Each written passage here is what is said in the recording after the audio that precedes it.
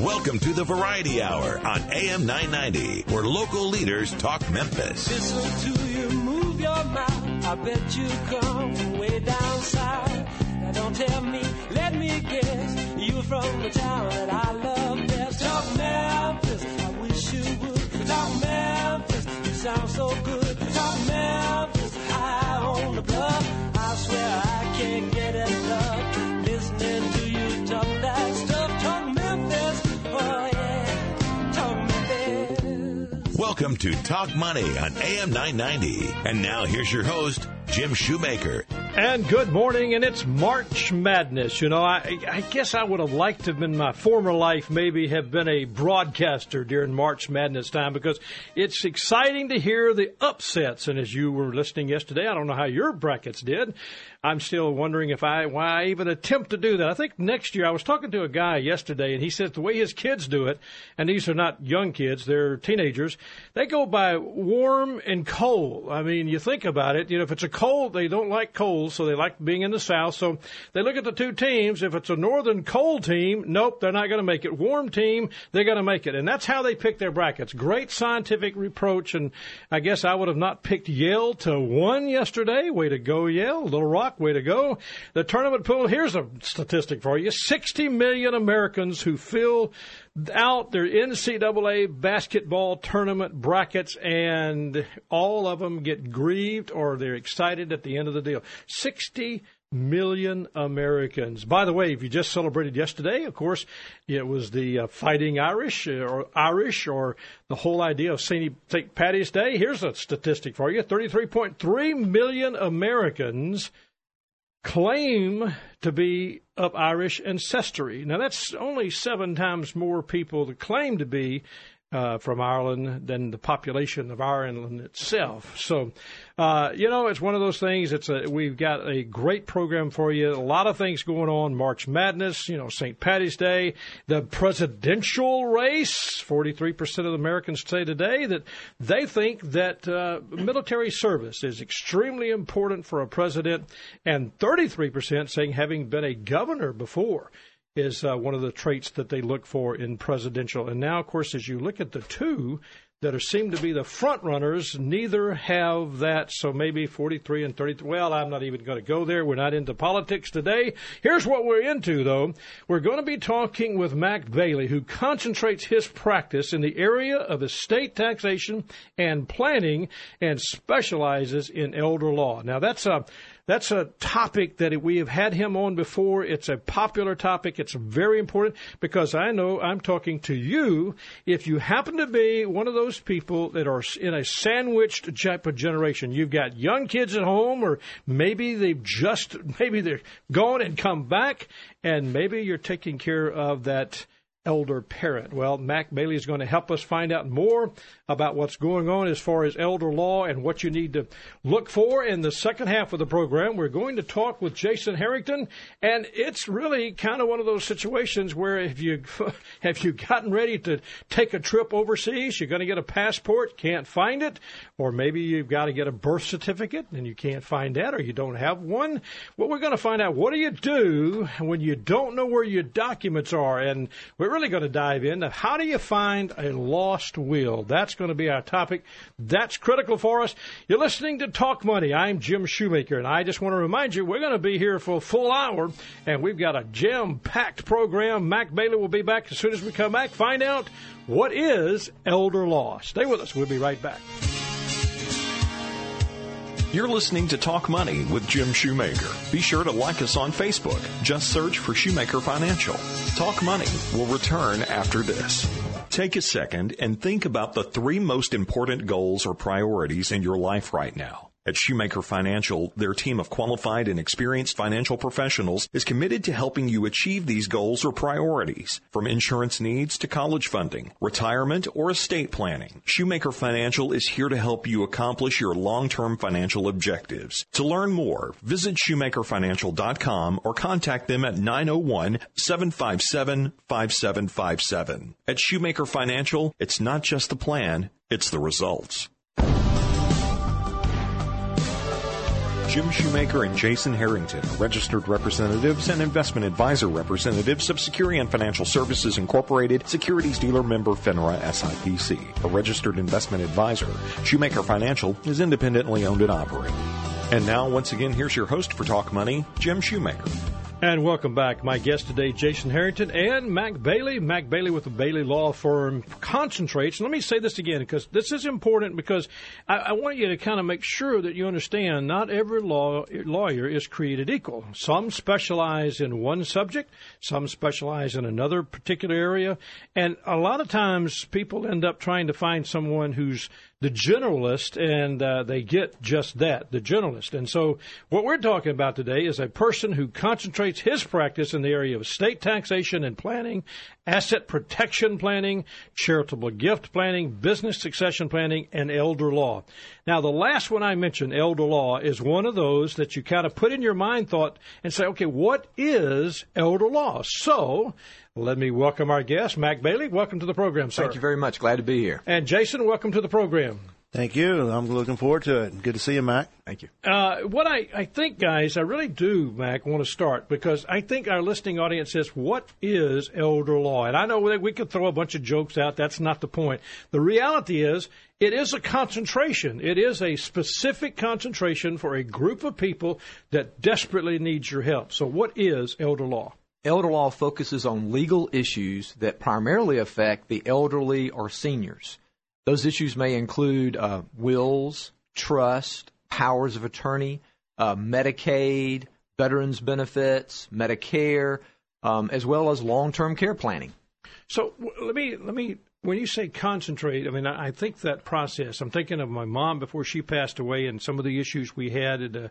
We went from a elder living place where she, kind of a great environment, and ultimately we had to go to the nursing home. And I'm thinking, how do I know when I need you? Most people know that they need me too late. Yeah. But we prefer for people to do preventative planning instead of emergency or urgent planning. Yeah. But I believe most of the time people come to us when they're faced with the issue of how they're going to pay for long-term care, who's going to be in charge of that long-term care planning process, and how we're going to take care of mother, father, grandmother, or grandfather.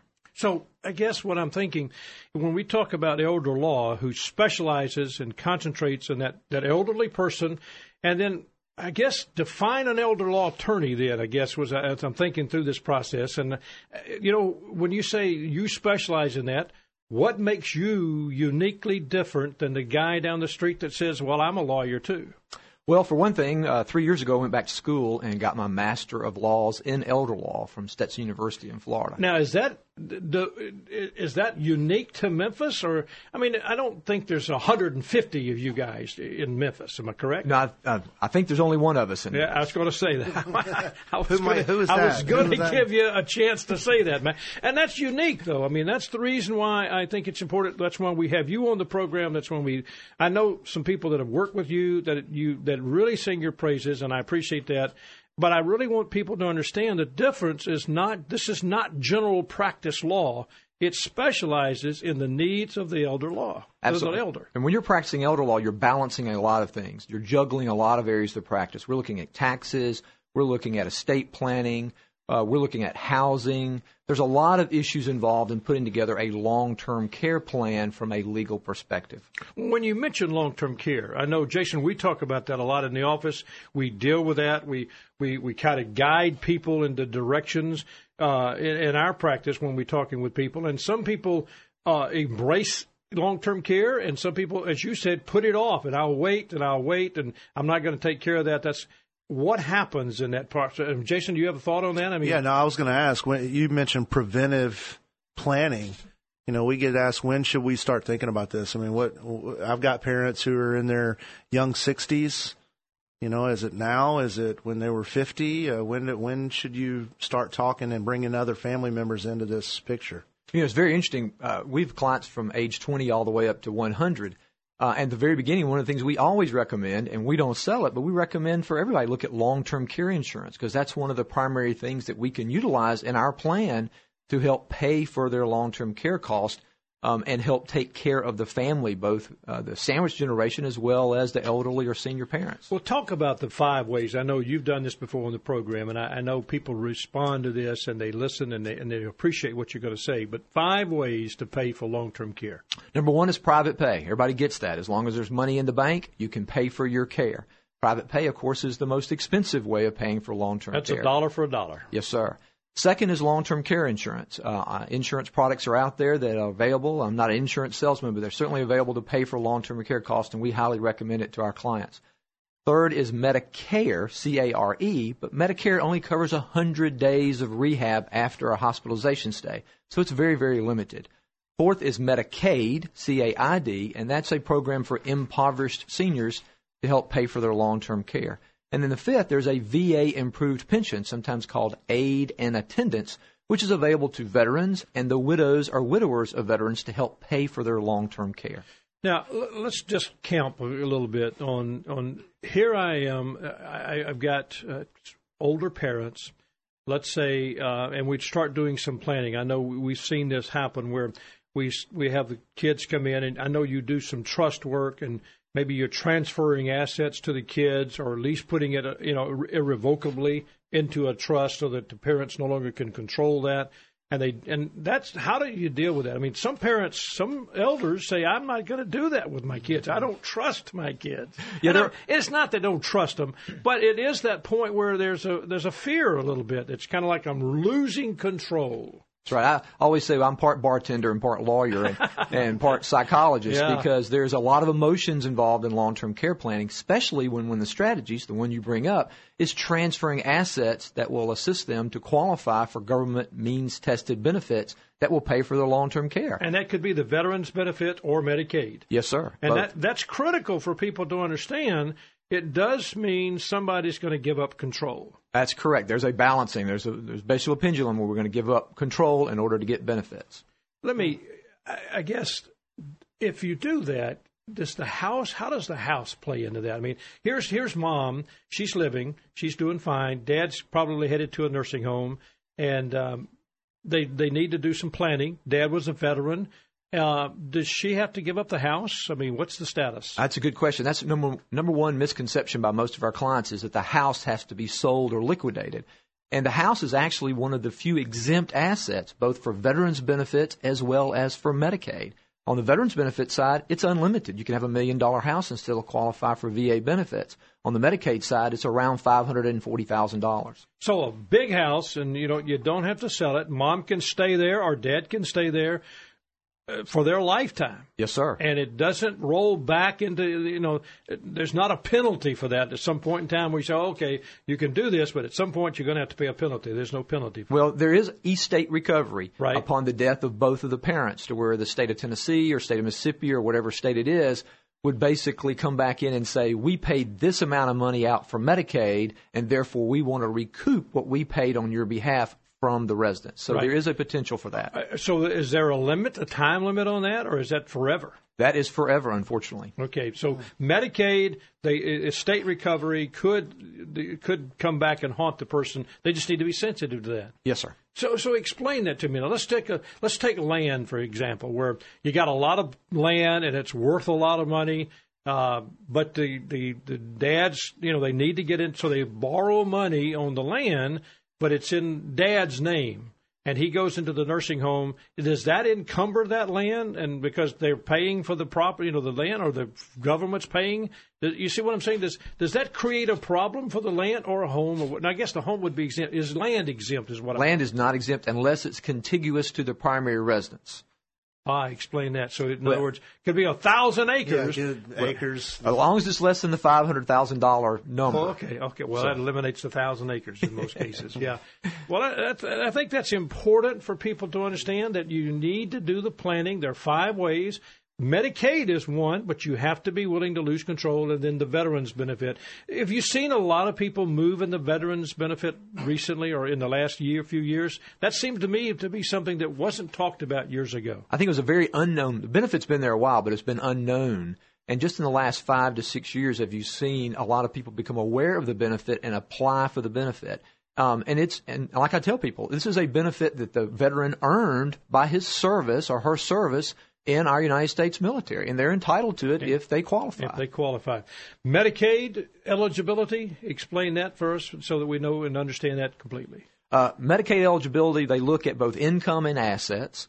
On the income side, you can't have more than $2,199 per month in income to qualify. If you have more than that, you can put all your income into a trust and still qualify. On the asset side, they divide assets between exempt and non-exempt assets. We've already talked about the biggest exempt asset, which is the residence. Right. Other exempt assets are cemetery lots, funeral insurance or policy, automobile, and contents of the house. Okay, so that's Medicaid. Is the veterans' eligibility about the same, or does it fall into some different thoughts? It's about the same, but you still get the residence. It's unlimited. But in general, the VA benefit, they have a range of $50,000 to $80,000 in assets as the eligibility point, as the amount of resources you can own and qualify for the VA benefit. But the house is still exempt? The house is still exempt, yes, sir. So I could have an $80,000 CD in my name. I'm the veteran. My wife would still be eligible to get that for me, and that's. I guess it's complicated, Mac. It's not easy. This is not rocket science, but it's complicated. It's like Social Security. You got to know all the thoughts and the angles, and it's talking with someone like you to get that point across to help a person understand it. It's very fact specific, and it's not one of those things that I can answer at a party when people come up to me and say, will my mom qualify for VA benefits? I'm sure. And it's hard to ask on the radio, and will my mom qualify for VA benefits or Medicaid benefits? But it is a planning process. Now, let's stop for just a second. I'm thinking of the couple that's, okay, listen to me carefully. You're listening to the program. You're thinking, hey, well, what do I need to do? I want you, Mac, to guide this couple who now has the dad is living there with them or mom is now moved into with them, and don't put it off. I mean, do some thinking now. Do some planning now.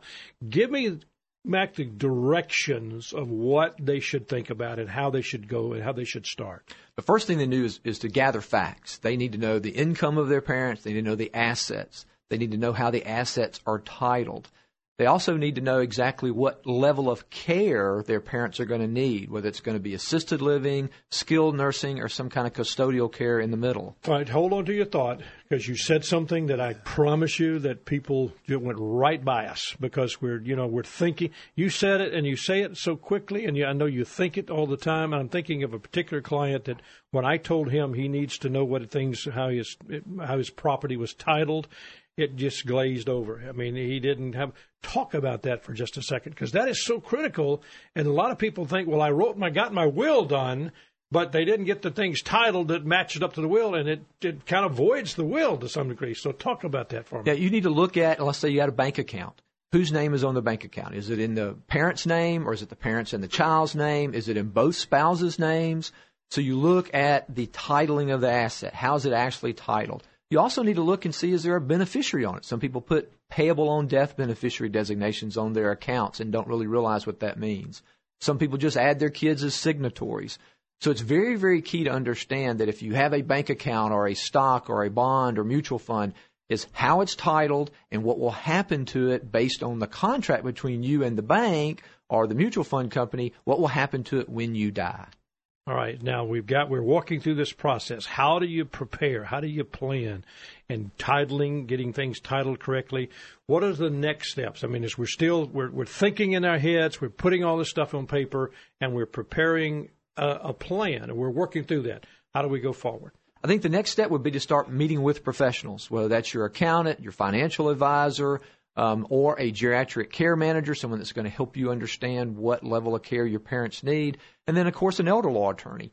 And if you go to one of those, sometimes that one first advisor you meet with can connect you with other advisors if you don't have that team put together already. All right, when the team comes together, all right, how do I know what parts of the team is playing? I mean, that's critical for us to make sure that everybody understands it's not the financial advisor's job, and nor should he ever even consider that he's going to start telling the lawyer how to write the legal. And I've seen that happen. But it's not for the lawyer to kind of sometimes tell us, the financial advisor, how to put the assets together. It's working together. Explain the team concept. The team concept's important because I tell everybody I don't profess to know everything, and I certainly don't know anything outside of my area of practice.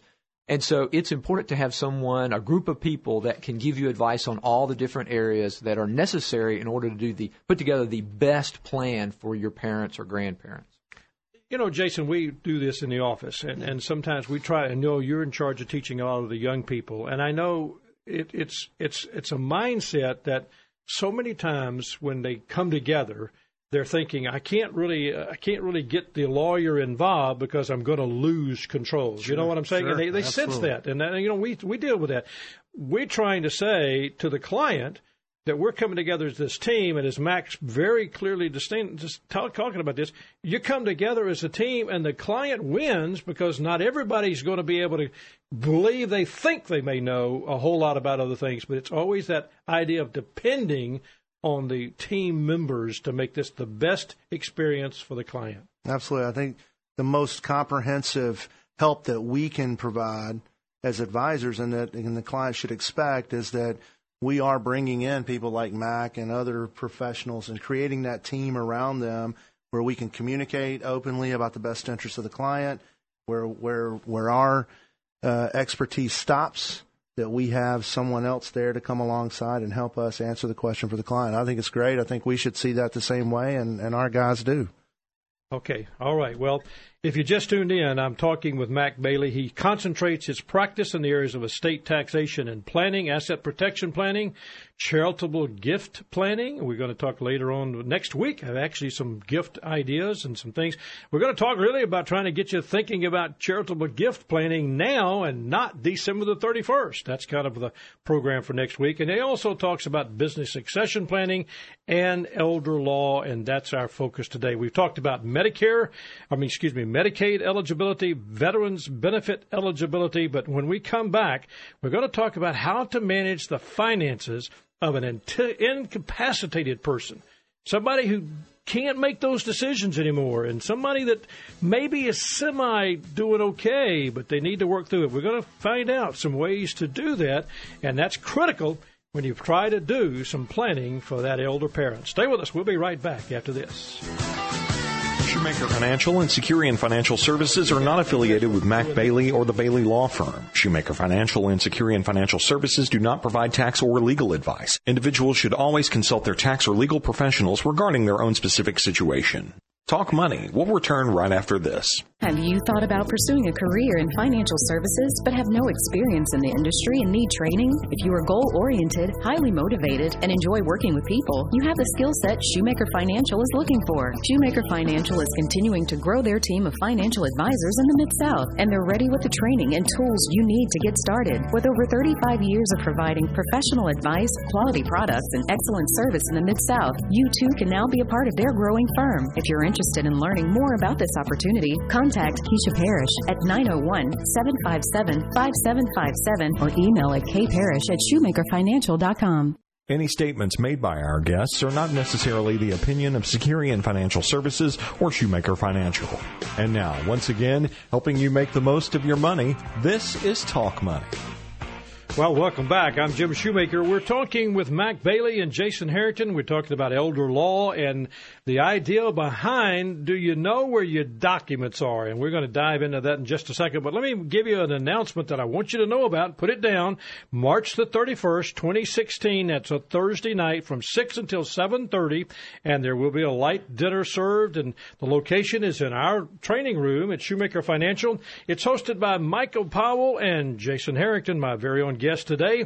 It's Principles of Personal Finance, and it's really designed for that young couple that's either getting married or already in the process of getting, they're already married, but they're newlyweds. So here's the thought. It's Principles of Personal Finance. It's a time when you get a meal, but it's a time when you can dive in and get some questions answered if you're thinking about getting married or you've gotten married in the last couple of years.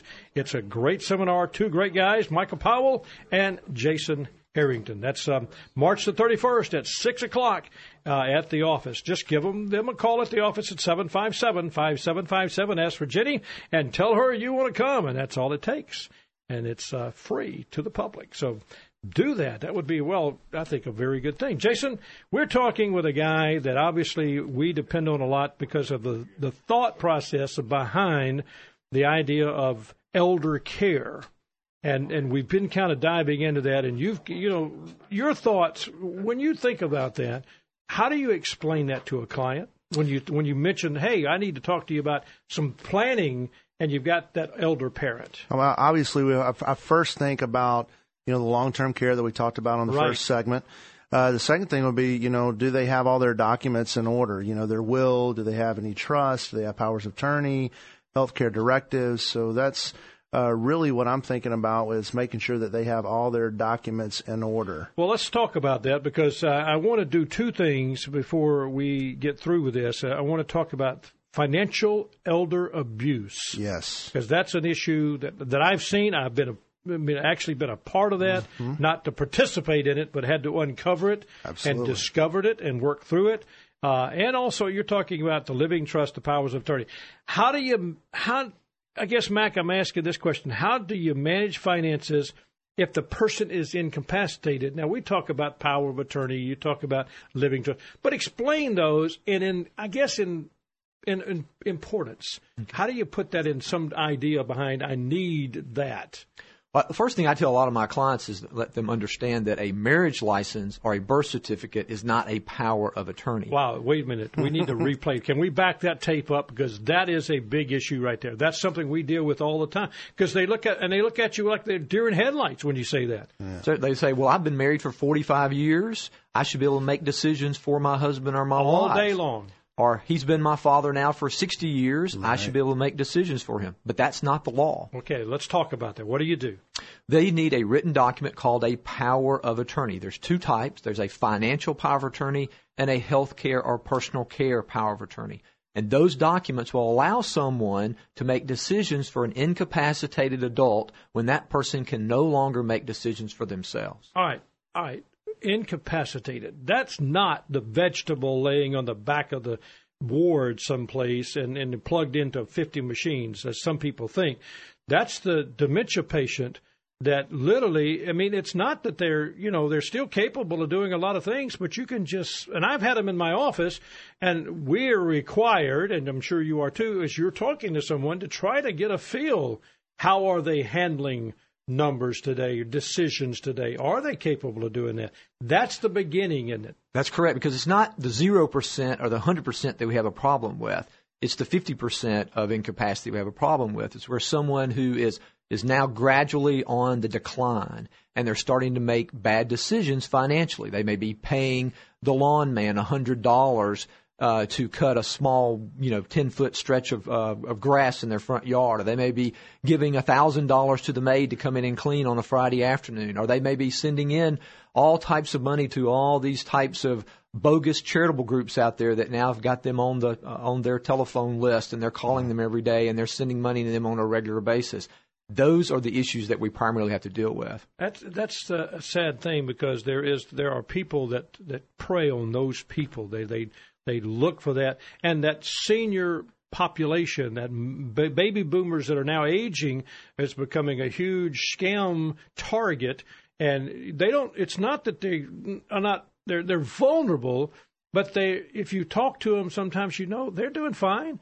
But there's that moment of that lack of ability to make decisions, and that's what you're talking about. So power of attorney is number one, and you said financial power of attorney. That's correct. And then you also want a health care, medical, or personal care power of attorney that allows someone to make medical decisions for you, or to decide where you're going to live, what your housing is going to look like, what kind of meals you're going to eat, maybe help you out on the personal care side as well. It's hard for me to think that people don't realize the importance of that. But I went through this with my mom, and I had the power of attorney. And I can remember knowing that I had to have tough discussions with some people surrounding us. And, it was an awesome responsibility to take care of that part. I mean, it's a reversed description of what goes on. She took care of me as a 6-month-old baby, and I guess at her age, 91, I'm taking care of her. And basically, it was almost the same as she was doing it for me, 60 some odd years ago. Yeah, so there's a time period when the parent can become the child. It reverses the roles. I think I tell people, if they say, what should I look for to see if there's potential for financial elder abuse? And one of the primary things we look at is isolation. I mean, you may have a single parent whose spouse is deceased. The kids live outside of Memphis now. They no longer live here because everybody's so mobile. And how isolated are they? Are they alone? Do they have support groups? Do they go to a church? Do they go out on the weekends to bowl or to go to dance or anything? Yeah. And the more isolated they are, the more subject they are to financial elder abuse. Well, we're going to come back. We're going to dive into some more of that. And Jason, I know there's some things that we've got as far as when we try to look for that. We'll talk some about that. But we're talking with Mac Bailey, the Bailey Law Firm. He specializes in elder law. To my knowledge, and I think what you said earlier, the only one in Memphis that specializes that specifically does that. We're talking about how to look for those people when they're incapacitated, or even how to recognize that they may be incapacitated. But we'll be back right after this. This is Talk Money with Jim Shoemaker. Talk Money will return right after this. Although not everyone fell victim to the yellow fever epidemic that ravaged Memphis in 1878, the city itself did not survive. The picture at that time could hardly be described as anything but grim, as tax revenues fell sharply and the city's ability to pay off its debt grew uncontrollably. Despite stiff opposition from the mayor, a measure to disincorporate the city passed the state Senate and House the following year. Memphis then ceased to exist as a chartered city and was made a taxing district under the authority of a council of 9 members, only 4 of whom were popularly elected. Under the new administration, taxes were raised, the old debt was paid off, and the council began to fund badly needed improvements to the district. Yet, as the new life was beginning to return to the local economy, a shadow was cast over these improvements in the form of widespread corruption, embezzlement, and nepotism. Though such losses to the district's coffers were easily covered by strict fines on gambling, the ongoing problems in the district arrangement made it clear that such a system of local government could not last forever. In the following years, mayoral government was restored and Memphis became a prosperous city once again. This has been another Mid-South History Moment brought to you by Shoemaker Financial. Helping you make the most of your money. This is Talk Money with Jim Shoemaker. And now, once again, here's your host for Talk Money, Jim Shoemaker. Well, we're talking with Mac Bailey and Jason Herrington. We're talking about elder law, and we're talking about how do you know where your documents are. If you don't know where your documents are, what are you going to do about that? Well, we're going to dive in that in just a moment, but right now we're focused on how to manage the finances of a person that's incapacitated. Now, you know, we're going to find ourselves possibly in that state some point, or you're looking at a parent and maybe, as Max said earlier, it's not the 100% incapacitated, it's 50%. It's just not quite able to make those financial decisions. He talked earlier about the financial power of attorney, or a power of attorney for health care.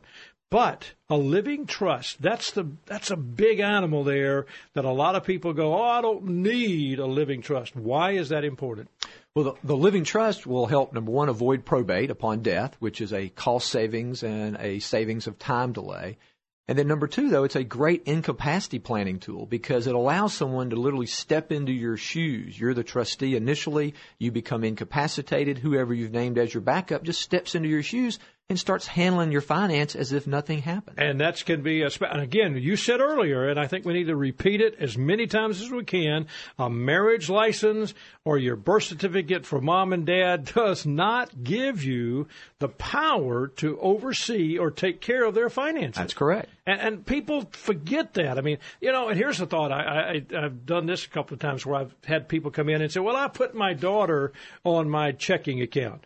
Or I put her on my CDs, or you know what, my daughter is the joint tenant with me, and she owns part of my assets, and I'm saying, great. What about your son, or your other daughter? Well, she lives in Oregon, and that's okay. I said, well, you just disinherited her, and you know, if you want your daughter to make a gift to, you know, that's what happens. Mom dies, everything goes to that daughter that's here in Memphis, and if in order for it to get anything there to the other daughter in Oregon, you're going to have to make a gift to her. I mean, that's the issues I see a lot, Mac. What do you think about it? I mean, how do you counsel people around that? Yeah, I'm not a big fan of joint ownership between parent and children. for two reasons. Number one, it changes the estate plan. Absolutely. And number two is it subjects those assets to the creditors of the child. Yeah. And so for those two reasons, I'm not a big fan of it. I can think of a couple of children that I wouldn't want my clients to have that problem. You know, Mac, I mean, when we talk about that, Jason, let's dive into this one thought here. Jason, I know we've done this. We've seen this. Client comes in, I have a will. Right. And you go, okay, can we look at it? Can we look at it? How long ago did you have it? Oh, well, it's only 10 years old.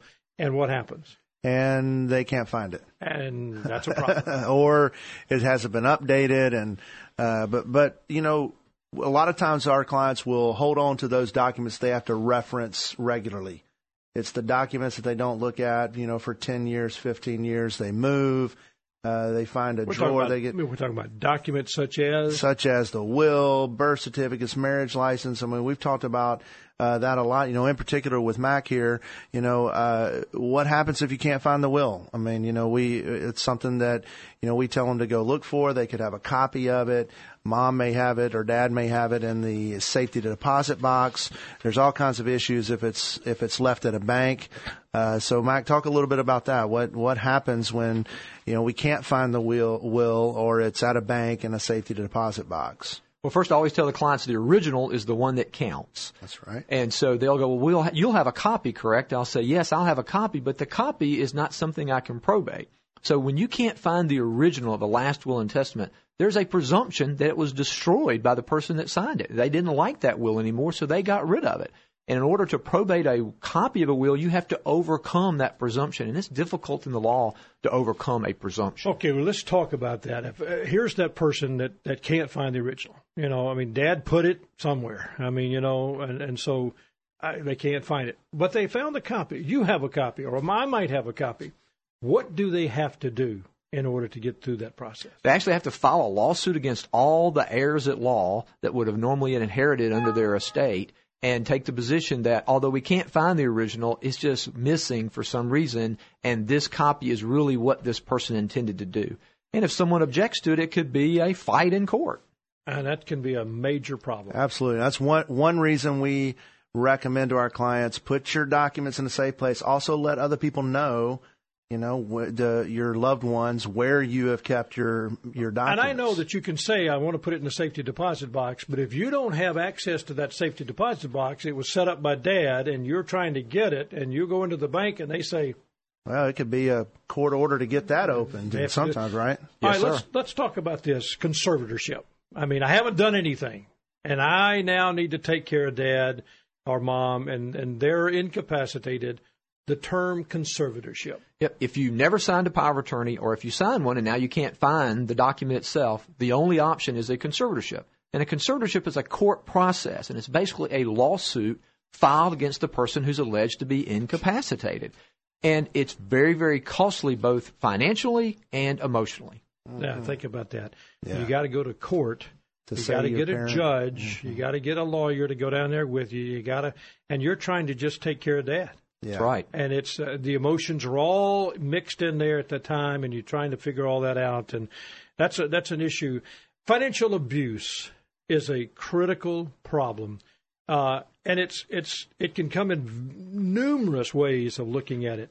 Give me an example in what you need to look for with financial abuse. One of the examples that we experienced was an individual who lived here alone. The two kids lived in other states, and the next-door neighbor decided to move in with this individual. The next-door neighbor put their name on their checking accounts, had her retitle the name on the house, had her deed the car over to them, and basically took all of the assets of this senior individual and then took the position that the senior gave it to them. And although we prevailed at the end, it was very costly and time-consuming in order to get those assets back, and some of the assets we never got back. And emotionally draining. I mean, I had a case that husband, there was a second marriage for both people, and it was not divorced, and so it wasn't a big issue like that. It was just two widows that got married later part of their life, and everybody was fine. Everybody was happy, and 10, 11, 12 years they lived together. Then he dies, she's living in the home, and all of a sudden shows his kids and says, "You're out." And, I mean, it literally was going to court. I mean, it was amazing. And, of course, Fortunately, and it was one of those things where the husband had put her on as a part owner of the house, even though none of her money went to buy the house. He had done it right. But the kids were immediately upon his death kicking mom out. They're kicking this lady out, and which was not their mom, and that's how they looked at it. And it was a battle and emotionally draining for all the people. Yeah, and planning for second marriages is just critical in elder law and estate planning, because you need to know how the assets are going to be distributed, who's going to take care of which parent. In a second marriage situation is even much more important. I guess what I want to dive into and think about this is, guys, you've covered a lot of big topics, and Jason, we talked about birth certificates. If you've lost a birth certificate, you got to have a certified copy. Just to print it, run it through the machine at the office is not certified. Not going to work. Not going to work. Marriage and divorce records. I mean, Mac just mentioned that, and that's a huge issue. But that's needed. You need to have the records, and you need to know if you've got a deceased dad who was divorced, you need to have all those divorce records. How do you find those if you can't find them? Well, if you can't find divorce records, you can go and file for them in the county in which the divorce took place. Okay. And so they can do that. They can call the state Lost Records Office, Vital Records Office, and they can get that. There will be a fee involved usually, but most of the time that if they've lost that, they need to. There are several different divorce documents they need. The first thing is to make sure which one of the divorce documents are what they need to get done. That could save them some time. It could save them some money. For instance, there's the final divorce decree that they would need for some situations. Sure. I mean, you're going to need divorce decrees to file for Social Security. Correct. If you're married to a person for over 10 years, you're entitled to that Social Security benefit, and that can be critical in getting that particular document. So you need to dive into that and make sure. And if you can't find it, don't give up. I mean, Mac, I'm sure you've had people walk in and they don't have it, they can't find it. What do you tell them? Well, I mean, a lot of things that just Jason said, we do that exact same thing. We call the county and try to find it. We had a case one time where someone had been divorced for 20 years, and then the individual died, and they had a very large IRA, but they had never changed the beneficiary designation. And that went to that spouse. And we went back and found the divorce decree that actually said he's not supposed to get the IRA. And that allowed the entire IRA to go to the kids. So you go to the county records office, you go to whatever. I mean, many times you don't know where they got divorced. They may have got married here. They may have got divorced in Las Vegas. We don't know. So. Yeah, that's a critical. So you've got to do some thinking here. It's not, don't leave things by chance. What about the Social Security and Medicare cards, Jason? If you've lost that, person says, well, I know my number, but I don't have my card. Yeah, and most of the time, for most cases, knowing your Social Security number will do okay, but you'll need to, if you need to get your card, you've lost your card, you can get it replaced, and you should get it replaced. You'll need to know your Social Security number. You have to apply for that in person. And so you can apply for that in person. You can find where to apply for that on the website at ssa.gov. And that'll tell you where your local office is that you could go and apply for in person to get your Social Security It's card. critical to have the card. I mean, is there a time? I mean, that people think, well, I've lost my card. It's not important. I lost my wallet 10 years ago and I never got another card, or I don't know where my card is. I know that sometimes you get asked the question, do you have a Social Security card? Is that an issue? Do you find that to be a thing that they must have, or can you kind of say, maybe not? I haven't seen it where it is a must-have. Most of the time, your Social Security number will do okay, but any of those important documents, you should have them. Well, I was going to say, as soon as you say it's got maybe I don't have it, tomorrow somebody's Mac, is that going to happen if you had that to happen, where people have to have the card? Well, there are certain applications for government benefits that require a copy of the Social Security card or the Medicare card. Yeah, I was going to say there is for the veterans, isn't it? The one that you got to have it in there. So you got, here you go to start filing all this paperwork. And you think it's going to be simple, and you don't have something like that, it can be a absolutely. And I know for me personally, I had to show my Social Security card once. This was a while back, and I found it, and it was in a box, wadded up. Yeah. The paper copy of it. So we had to apply to get another. But here's the thought, and I guess this is what I want people to listen to. This is planning, folks. This is sitting down today, thinking through this process. We talk about this a lot on this program. Don't wait till it's the last 11th hour. Absolutely. You need to think through this process and move in a gradual way. So make a list. I mean, whether it's your Social Security card, marriage or divorce decree, maybe it's a passport, maybe it's your birth certificate, all those documents. And if you don't have them, your alma mater, what's your transcript? I mean, somebody's going to ask you for that someday. So all those documents that you think that you have, get them together. Then if you don't have a will, get a will. By the way, Mac, I guess that just reminded me of this. If you don't have a will, the state has one for you. Yes. Absolutely.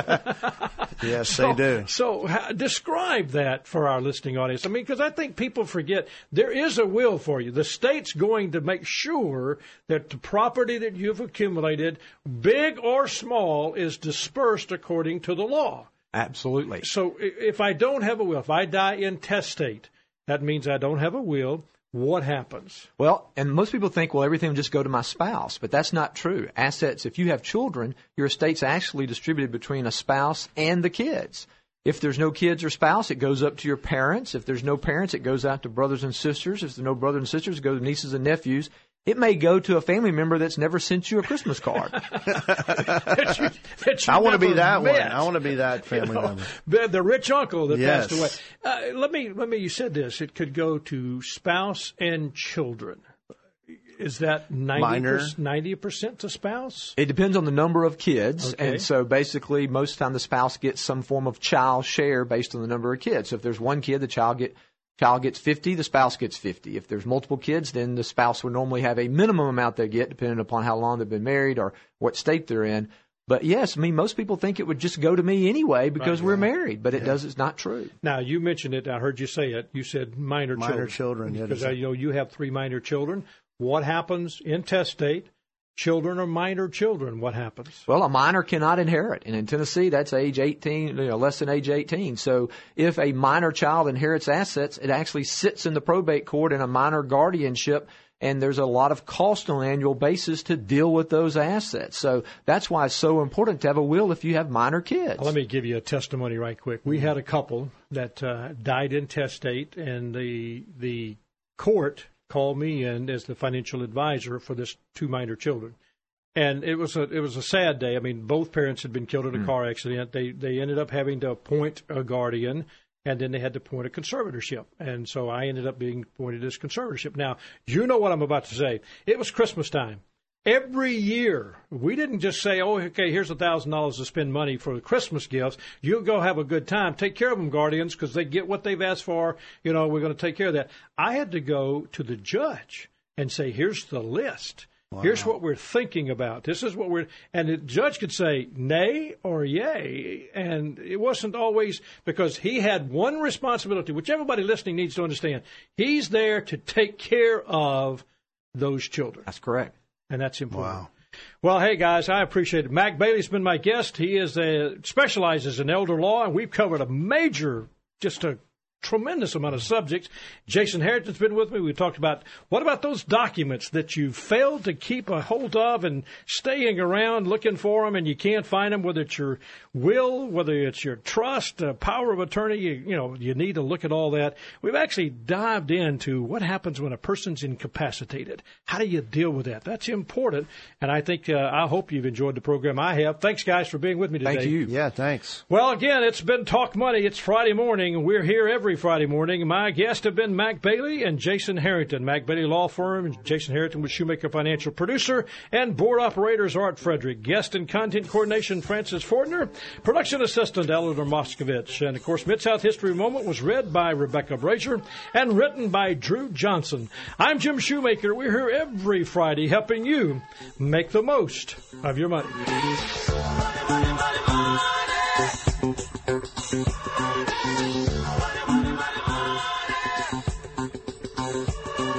Jim Shoemaker and Jason Herrington are registered representatives and investment advisor representatives of Securian Financial Services Incorporated, securities dealer member FINRA SIPC. A registered investment advisor, Shoemaker Financial is independently owned and operated.